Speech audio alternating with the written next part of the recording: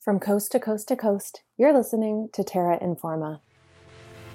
You're listening to Terra Informa.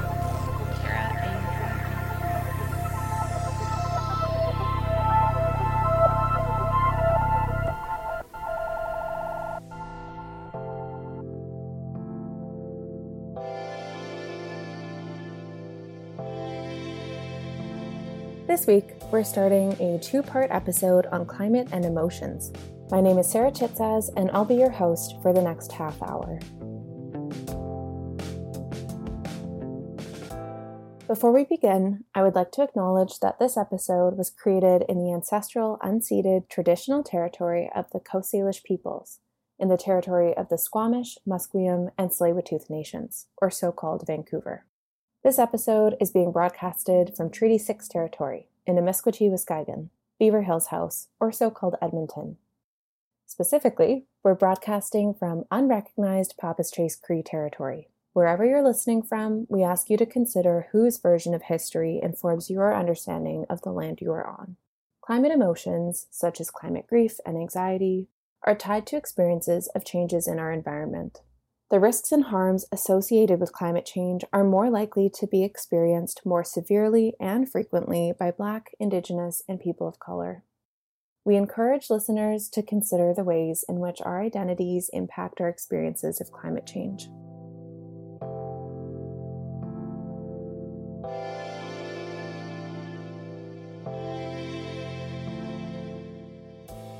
This week, we're talking about climate change and emotions. Before we dive in, I wanted to let you know that this episode is a bit of a heavy one. We'll be discussing some pretty tough emotions and trauma associated with climate change. I encourage you to take space where you need it. You may have heard terms like climate anxiety or climate grief in the past few years, but what do they really mean? Eco-anxiety, sometimes also called climate anxiety, has been defined by the American Psychological Association and Eco-America as, quote, a chronic fear of environmental doom, end quote. Climate grief, on the other hand, has been defined by Ashley Consolo and Neville Ellis in 2018 as, quote, the grief felt in relation to experienced or anticipated ecological losses, including the loss of species, ecosystems, and meaningful landscapes due to acute or chronic environmental change, end quote. A third climate-related emotion is solastalgia, coined by Glenn Albrecht. Solastalgia refers to when landscapes are vastly changed by climate change to the extent that individuals feel a sense of homesickness even when they're still home. Personally, I've been feeling more feelings of hopelessness and at times apathy in the face of climate change this past year than I ever have before. In British Columbia, where I live, we've seen increasingly severe climate events, including forest fires every summer for many years now, the heat dome last July, and floods this past winter. And that's not even to mention the increasing number of extreme events being experienced elsewhere in the country or the world, such as the massive floods going on in Pakistan right now. As I learn more about just how big of a threat climate change is to all of our health and well-being, it can feel really daunting and isolating to even begin to figure out how to try to address this problem. This episode is an attempt to sort through some of the concerns I have about the emotions that climate change can contribute to, and it's also been a great excuse for me to talk to one of my favorite former professors in the Department of Resource Economics and Environmental Sociology at the University of Alberta, Dr. Deborah Davidson.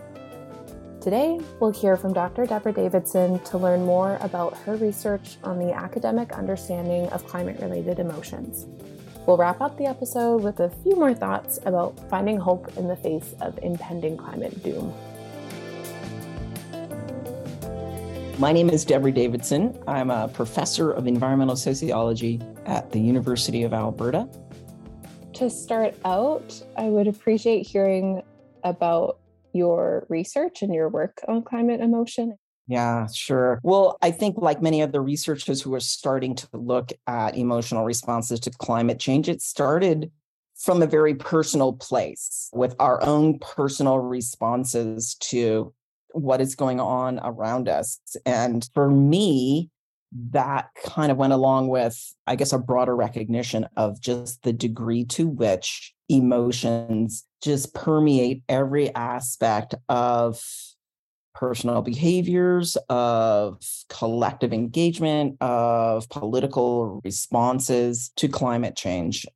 And we're starting to see, more research focused on emotional climate change. But from where I'm sitting after having gone through a lot of it, it's very piecemeal, and a lot of it is very empirical or applied. So it might be very specifically focused on what kinds of triggers can we integrate into climate communications to generate more proactive responses. It's a big area of research, and it's perfectly legitimate area of research. But, the more I started reading, the more I just felt like there was a more, I guess, comprehensive story to be told about the role of emotions in human decision making and human behaviors, and the consequences, the collective consequences of those emotional processes. And there again, I think, is another gap, because the lion's share of research on emotions in the academy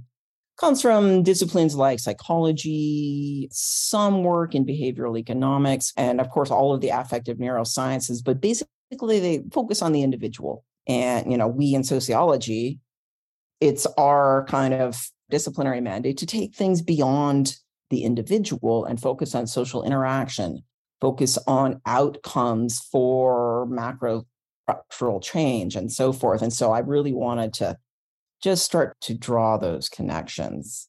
So that's a very circuitous way to say, I feel climate grief, I feel anger, I'm fully cognizant of how my emotions affect my responses to other people in kind of the climate dialogue space, whether that's in social media or whether that's in a meeting context.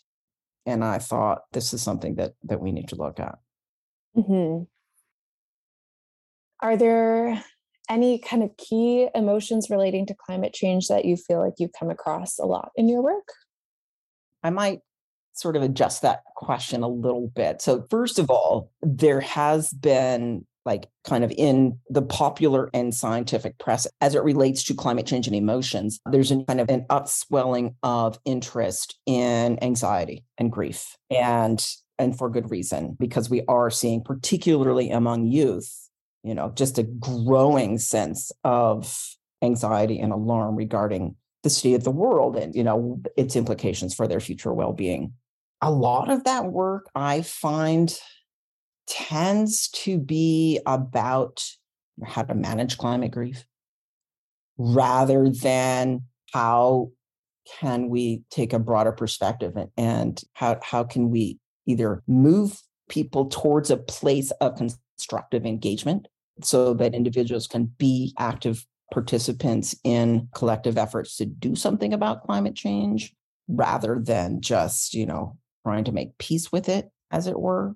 So that's kind of part one, like just do a survey of, existing discourse on climate change and emotions. There's a lot out there on climate grief and anxiety. And then I guess to a secondary extent, the communication studies work that I just mentioned, there's a particular attention there in kind of juxtaposing positive emotions in general versus negative emotions in general in their utility and motivating action. So, does hope or fear motivate people more consistently?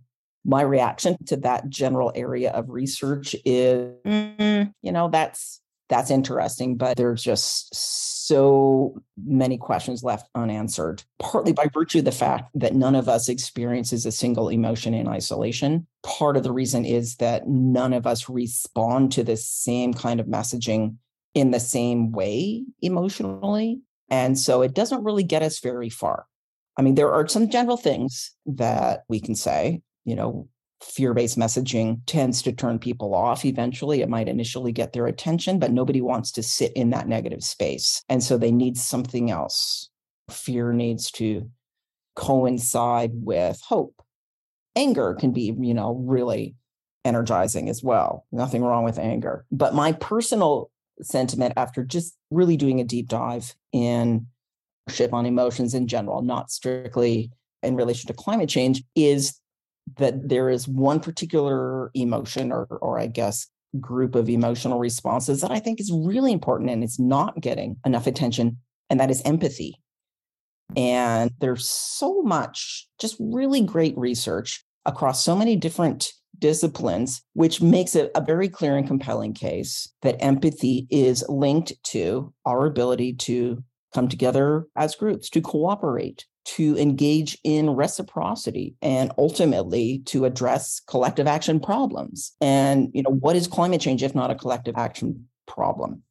I am particularly interested in the role of empathy in our social responses to climate change, and not just observing expressions of empathy. Do we care about polar bears? Do we care about people who are baking in southern England right now versus people who were baking 2 months ago all across Southeast Asia and so on? But even more importantly, if we accept the proposition that greater levels of empathy, that the expansion of what Arlie Hochschild calls our empathy maps, so that we can feel empathy towards people kind of outside of our tribe, outside of our in-group. If we can accept the premise that that would be very helpful towards addressing climate change, then the next question comes in our strategies, whether they're group level or whether at the policy level, how can we motivate or how can we basically create better conditions to support empathy? And then on the flip side, what do we observe going on right now, which does the exact opposite? And there's, that's a laundry list, right? I mean, just the very fact of the nature of our Western social structures are just not really conducive to empathy, certainly not empathy beyond our in-group. Neoliberal capitalism teaches us that you're number one and that you need to see to your own needs, and that, competition is the name of the game, et cetera, et cetera. And so just applying an empathy lens to sort of evaluating our prospects for and strategies to help with our ability to address climate change, I think would be extremely insightful and could help us go a long way to just shifting narratives, even shifting policy landscape from the local to the international level. If we start to think in this way, if we start to think less about who's willing to pay and more about how can we induce concern for others at a broader scale. That was Dr. Deborah Davidson talking about climate emotions. You're listening to Terra Informa, a production of CJSR 88.5 FM. Let's hear more from Deborah now. I guess let's speak in more general terms of community well-being and the impacts of climate change, prospects for adapting to those impacts, while at the same time at the community level playing a constructive and progressive role in seeking to mitigate climate change. I think that one of the things that I'm particularly interested in is, again, kind of coming back to climate grief and climate anxiety. Something closely related to that is trauma. And, that's also a piece that we don't really talk about. And it's not quite the same thing as grief or anxiety, but a big looming concern as we see the escalation in the frequency and intensity of extreme events, like the heat dome that hit the Pacific Northwest, like repeated flooding, like wildfires that are just ripping through Southern Europe and Western North America right now. Those extreme events, when they hit entire communities, clearly those are deeply traumatic events. So here, I think, is another space where there's a real important need for research. On the one hand, if you sort of peruse the health sciences research that's focused on trauma, again, it tends to focus on the individual, an individual who comes home from war and is experiencing post-traumatic stress syndrome, and that individual, their prospects for the future are gauged on their level of social support and community support around them. So the picture is as of an individual who has experienced trauma and returns to a community of other individuals who have not experienced that same trauma. And then the recipe is to cultivate social supports within that to support that one individual. Well, what happens when the entire community consists of individuals, all of whom have experienced a trauma and all of whom are suffering the consequences of trauma. We know a lot from natural disaster research about at least initial reactions to natural disasters, that it brings community members together, that it is a moment in which we do see an elevation of empathy, like we were just talking about before, but it is also a form of trauma. And what are the typical responses of an individual to trauma? They withdraw. They do not have the emotional capacity to reach out and support others when they can barely get out of bed themselves that day. And so when you have an entire community of individuals who are facing that at the same time, then where do the resources come from to bring that community back together, to cope and recover from that disaster, much less engage collectively in proactive responses to climate change? And so as we're seeing more and more communities dealing with larger scale and more repeated disaster events, the aggregate effects of that are really alarming to me, at the very same time in which we need people to give collectively at a scale beyond anything that any of us has really been called upon to do in generations. So that disjuncture between the drain on our emotional capacities to engage collectively at the very same time that the need for collective engagement is so enormous is really concerning to me. And I don't think that's something that's really getting any attention.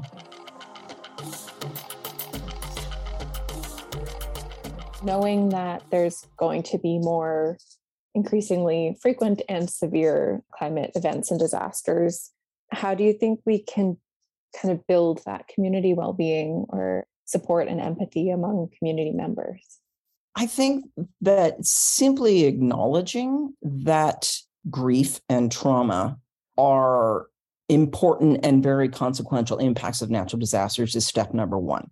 As researchers, as planners, as emergency responders, we tend to look at things like injuries, fatalities, and property damage. And those are the things that we focus on that need recovering. And there's very little, to my knowledge, real attention to the emotional and psychological costs of natural disasters. So that's kind of point number one. It's simply, recognizing that this is an important entire category of impacts that have long-term effects. I mean, there have been studies within sociology of certain natural disasters that do longitudinal work and show that years after an event, people are still mentally and emotionally suffering as a consequence of an event that they experienced. But number two, I do think that once we sort of pass that first phase and acknowledge that this is an important need to be fulfilled, then our recovery plans can begin to include plans to assist with the emotional coping that needs to happen in these communities in order to come back to a place of capability, both at the individual level and at the community level. And so including in our disaster response plans, not only evacuation centers and numbers to call for financial compensation and so forth, to also include as a regular feature of natural disaster response planning, plans for emotional support for people in need, but also plans for moving beyond just providing people with immediate emotional support, but providing plans for the kinds of community level collective engagement that can serve to bring people back together to a place where they feel motivated to continue to contribute to their community. Out of your work so far on climate emotion, has there been anything in particular that you found surprising or you'd like to emphasize? Well, one of the things that I think is probably the most important thing to bear in mind is that, well, two parts. The first one is recognizing that emotions feature in all of our decision-making processes. So it's not a matter of trying to avoid emotions, or it's not a matter of if you're reacting emotionally, then that's the wrong kind of reaction. And we need to get you into this purely cognitive space if you want to participate in. So number one is recognizing that emotions are a part of decision-making, and that's not a bad thing. Mm-hmm. And then Number two is that none of our I call them emotion cognition pathways. So that pathway from initial emotional response to ultimately some kind of behavior, those are never fixed. I mean, we might be stuck in ruts in which we respond to similar threats in similar ways, but none of that is predetermined. And there are always opportunities to disrupt those pathways. And so for those individuals who, because of their experience of trauma, might be leaning towards withdrawal, checking out, just like, I can't handle it. I can't read the news about climate change anymore. I'm going to stop trying. It feels, hopeless. I don't care about my energy consumption or my tons of emission anymore. I'm just going to check out. There are always opportunities to sort of disrupt that pathway. And so I think for me, again, that's a particular area of research interest, is how can we disrupt those pathways that tend to lead people towards spaces of inaction, some kind of soft form of denial, let's say, or towards withdrawal. How can we disrupt those pathways and bring those people more towards behaviors that involve pro-climate action of some form, particularly collective action? And that's kind of two-way. On the one hand, it involves having a better understanding of those emotion cognition pathways. And, what are those conditions that lend themselves towards moving people in those inaction pathways versus those people who tend towards the action pathways. But on the other hand, it also means rethinking in creative ways what collective action to address climate change looks like. And how can we create those spaces that become more inviting, that become more emotionally rewarding and supportive, rather than places of antagonism, places of serious threats, violent threats, or psychological threats to one's well-being.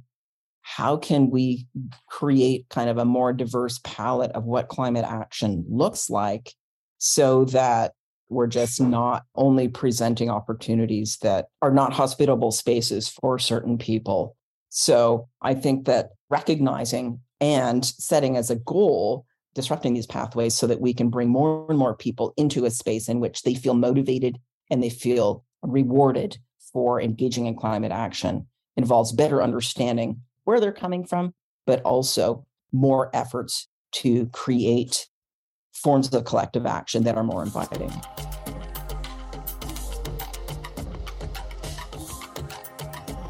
Is there anywhere specific that you look to for hope or to inspiration for climate and our future? Whew.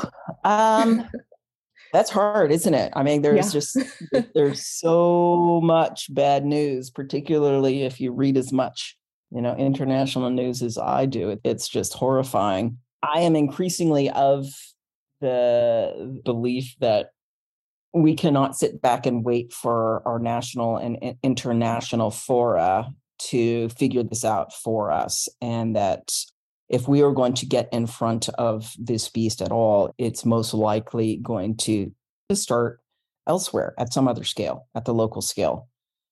And it just so happens that that's also a space in which I do find hope and meaning. And it's just easier to connect with people and to be heartened when you are face to face with someone, rather than perhaps watching a news summary of the latest conference of the parties meeting. And so just hearing stories about people and what they find meaningful in their lives, or creative steps that they've taken, the ability to take actions like even local scale things like starting a car share program or a community garden or even a climate grief support group.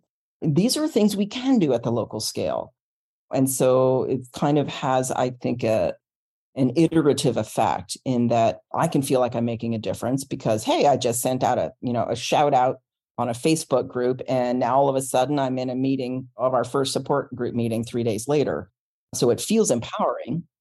And at the same time, you can you can receive signals that you're making a difference from others, because other people can say, thank you for starting this meeting. or thank you for giving me a ride today so that we can share a car, or thank you for buying my groceries for me, or whatever it is. And so we get that feedback. And that comes back again to our understanding of human emotionality and the way our emotions have developed evolutionarily, and the way that they tend to get expressed and shared is primarily through personal engagement, is through social interaction. I mean, we do feel certainly emotions, and we're able to express and even share emotions virtually to a degree, but really it is through making those connections, creating those bonds, building those relationships. And that can only happen on the ground. And so I do think that the local scale is the place to seek hope and to engage. And I think that right now, that's probably our best bet, given, kind of the massive failures that we've seen at the federal and international levels. I guess as one final note, I would say that we are quite literally fighting for our lives. And it's easy to forget that. But if we understand that, then there's no point at which it makes sense to give up, no matter how slim the possibility is. If you're being chased by a bear, you're never going to go, oh, God, I'm just tired. I'm just going to turn around and here, take me. You're going to keep running until you absolutely cannot run anymore, no matter what your odds are. And so we need to see climate change for what it is. And that in and of itself motivates the kind of trigger response that we need to have. And that is, we need to do everything we can to stay alive. That was Deborah Davidson talking about climate emotions and collective action.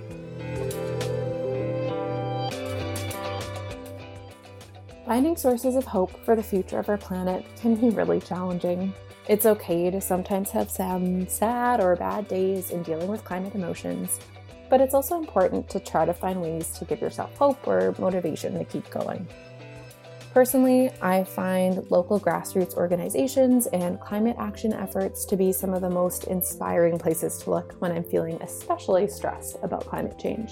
Endeavors like urban agriculture and community-led renewable energy projects are some of the areas that I personally like to look to for hope. But even more than that, building a community of others who are interested in learning about and engaging in climate action has been the most helpful way for me to feel less isolated in the face of challenges posed by climate change. After all, we really are in this together.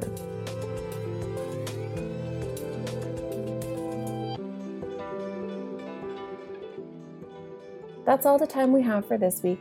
I've been your host, Sarah Chitzaz. Thanks for listening. Tune in next week to hear Terra Informer Lizzie Barron continue our series on climate emotion.